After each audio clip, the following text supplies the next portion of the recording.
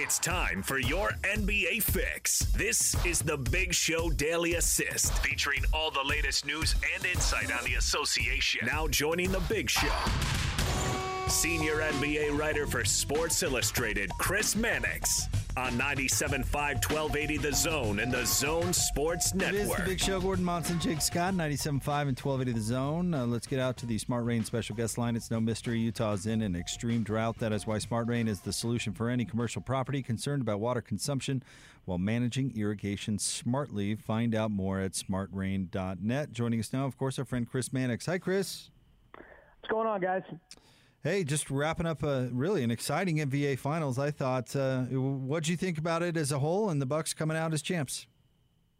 I mean, it's all the NBA could have asked for, save for a potential Game 7. You had, highly competitive games, two stars in Devin Booker and Giannis, young stars, playing like them, Chris Paul trying to get his first championship.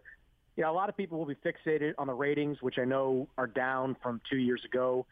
But, I've often said to you guys as well that the NBA really seeks this form of parity where you have the Milwaukees and the Phoenixes in the finals. They crave NFL-style parity. So even if they take a ratings hit in the short term, they'll take it because while, the super teams like Golden State or Cleveland even, and certainly Miami from back in the day, drive ratings in the finals, it sucks some of the energy out of conference playoffs when it's widely viewed that only one team has a chance. So, the NBA, whatever the numbers may be, I can tell you they're happy with this outcome.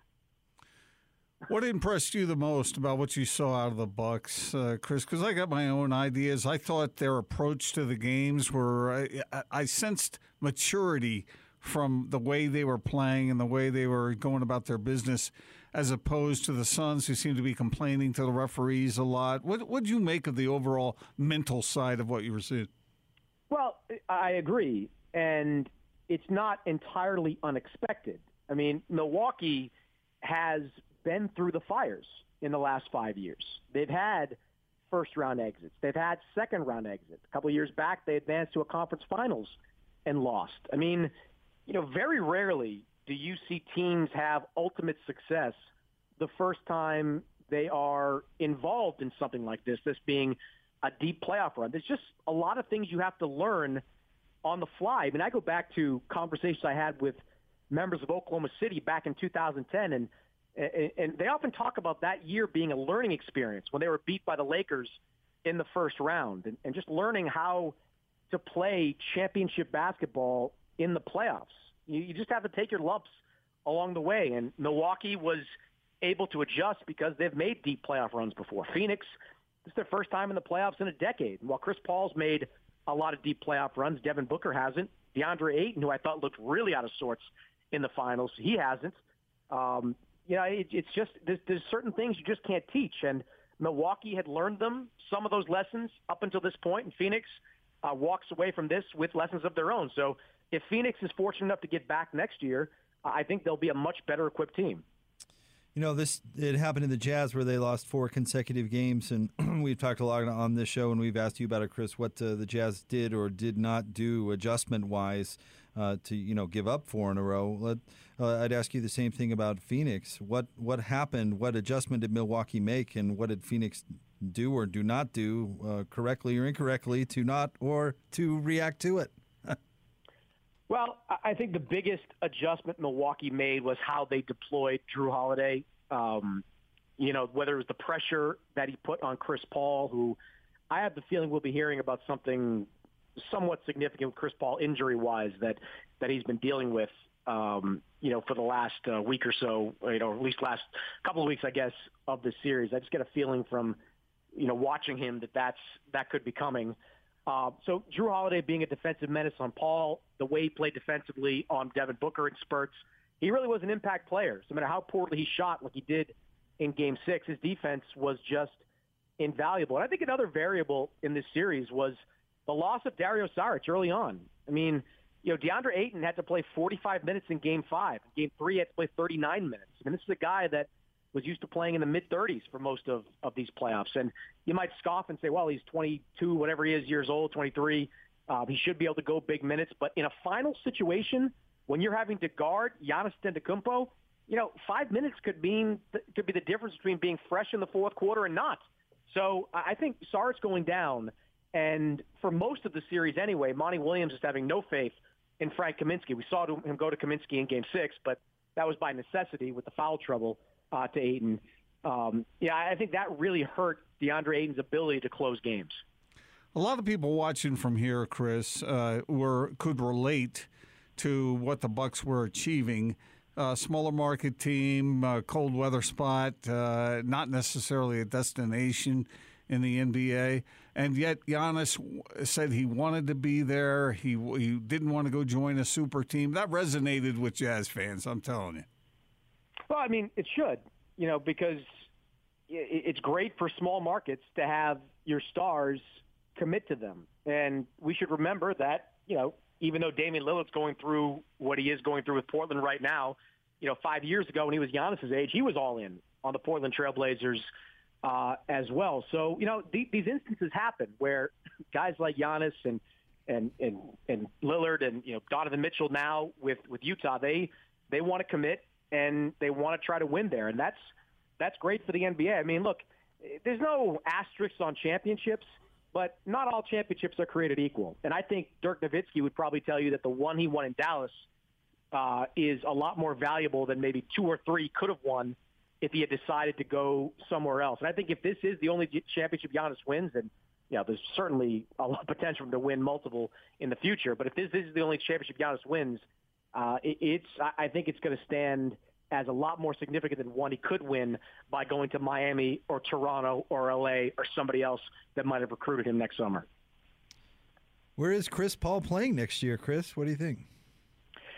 Well, as long as the Suns ownership group doesn't screw it up, I think he'll be in Phoenix. Chris Paul, you have to remember, this wasn't like Oklahoma City just trading Chris Paul when they did a year ago. This was a partnership. They Sam Presti, who does this a lot with veteran players, they worked hand in hand on Chris Paul's destination. And, Chris wanted to be in Phoenix. He wanted to play for Monty Williams, who has history with going back to New Orleans. He wanted to play with Devin Booker, who he saw as being the star that really evolved this year. He liked the young talent headlined by DeAndre Ayton. He liked the proximity to Los Angeles, where he still keeps a home, where his family still lives. So I don't get the sense Chris Paul wants to go anywhere, and why would he? I mean, like the Knicks are always going to be lurking out there as a possibility, but are you championship level with New York next season? Probably not. So there's that. I just think he's got a good situation in Phoenix, and as long as there isn't a nickel and diming situation done by Suns ownership, I think something will get worked out to keep Chris Paul in Phoenix on some kind of 3-year deal. You've seen a lot of basketball through the years in the finals, Chris.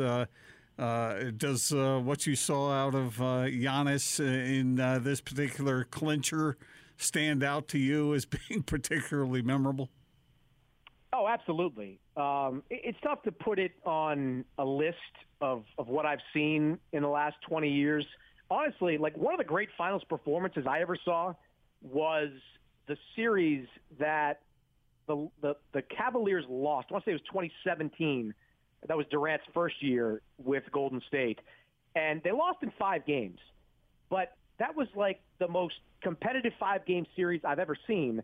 And if not for incredible heroics by Durant in that series, you guys remember that, like the Cavs would have won. And they were doing it without, I think, was it without Kevin Love and Kyrie Irving, without both those guys in that series. And or maybe Kyrie was hurt, he was banged out. I don't know, something was going on there. But it was LeBron just controlling the series from start to finish. And I just remember walking away from that being like, they lost, but that was the best finals performance I've ever seen because of how good LeBron was with a team that was dramatically outgunned in that series by a bona fide super team in Golden State. What Giannis did, was right up there on the Mount Rushmore of great finals performances that I've seen, capped off by, making 17 free throws in your last game was remarkable. But it's just hard to pick the one that's the best.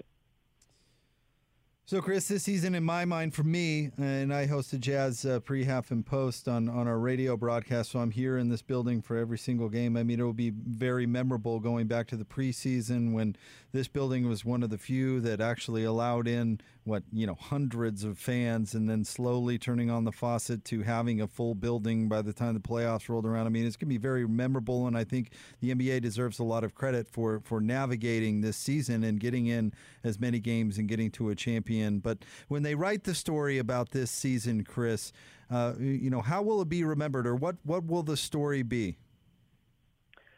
Well, I mean, it will be COVID for sure, and how that impacted the season. If you want to criticize anything the NBA did, it's not going into a bubble for the first half of the season, which I think they should have done. Still, even looking back, I mean, you probably would have resolved a lot of issues in the pre-vaccination months by going into a bubble in the short term and then coming out and coming back into buildings as they were starting to allow fans to enter them. But, how they progressed, with this season, how they navigated a lot of these minefields, eventually getting fans back in the building, kind of apexing with what we saw in Milwaukee with some 60,000 fans outside of the Forum, 17,000 strong inside. I mean, it really was just a great moment for the NBA to have a Milwaukee team that hadn't won a championship in 50 years. Giannis, I don't know if he's the face of the NBA now. That's what a lot of people are branding him, but he's certainly elevated his status as one of the all-time greats, winning a championship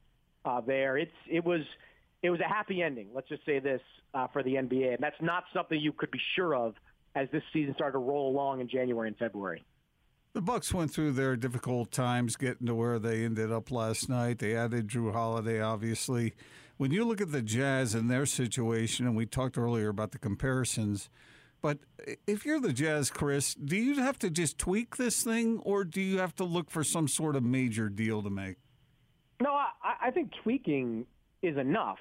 And that, I don't consider re-signing Mike Conley tweaking. That's fundamental to what the Jazz have to do. I mean, he has to come back, or else this thing is going to take a massive step back. We've discussed that. But, tweaking can mean, using draft picks to acquire more bench help. There's really not a lot of glaring weaknesses to this Jazz team. I mean, we saw last year Mitchell can be the guy to take over games in the fourth quarter. Rudy Gobert is still a dominant center. I don't look at that, the Clippers are a bad matchup for Gobert. That's something they have to fix moving forward if they do want to face the Clippers down the line. But, Gobert against a lot of teams, as we saw with DeAndre Ayton, and look at Brook Lopez in Milwaukee, big men still have a strong place on really good teams. I just think you just need to nibble around the fringes a little bit if you're the Jazz and find guys that can, more perimeter shooters, especially if you're going to be this 35-plus attempt three-point team every year, more depth at key positions, and roll with it. I mean, this season was disappointing the way it ended for Utah, but it doesn't say this team is fundamentally flawed. It says they just need to make some minor moves and 100% make sure you bring back Mike Conley. Chris, thank you for coming on, not only today, of course, but throughout the entire season. We're so lucky to have you as a voice once a week on this show and talking NBA with our listeners. So we'll give you a little bit of a break for the off season, but just want you to know we appreciate everything you do for us and really appreciate you coming on. Thanks, Chris. Happy to do it, guys, always. All right. Thanks, Chris. That's our friend Chris Mannix, a senior NBA writer for Sports Illustrated. And I suppose we'll give Chris some time off. I mean, if he has to have it. I told him 10 days. So. Okay. 10 might be put. We'll dial that back to a week. Maybe. Well, summer league's in 21, so right. Less than that, yeah. But we're really lucky with our daily assist guests. I mean, they're so every good. One of them. And every one of them. Chris is terrific, and we are lucky to have him on the show. So. I thought that was really interesting what he said at the end there about the Jazz. I mean, I know it was disappointing the way it all ended, but I agree with him. I don't think the Jazz are that far off. Got to re-sign Conley. He's right about that. Indeed. More next, 97.5 and 1280 The Zone.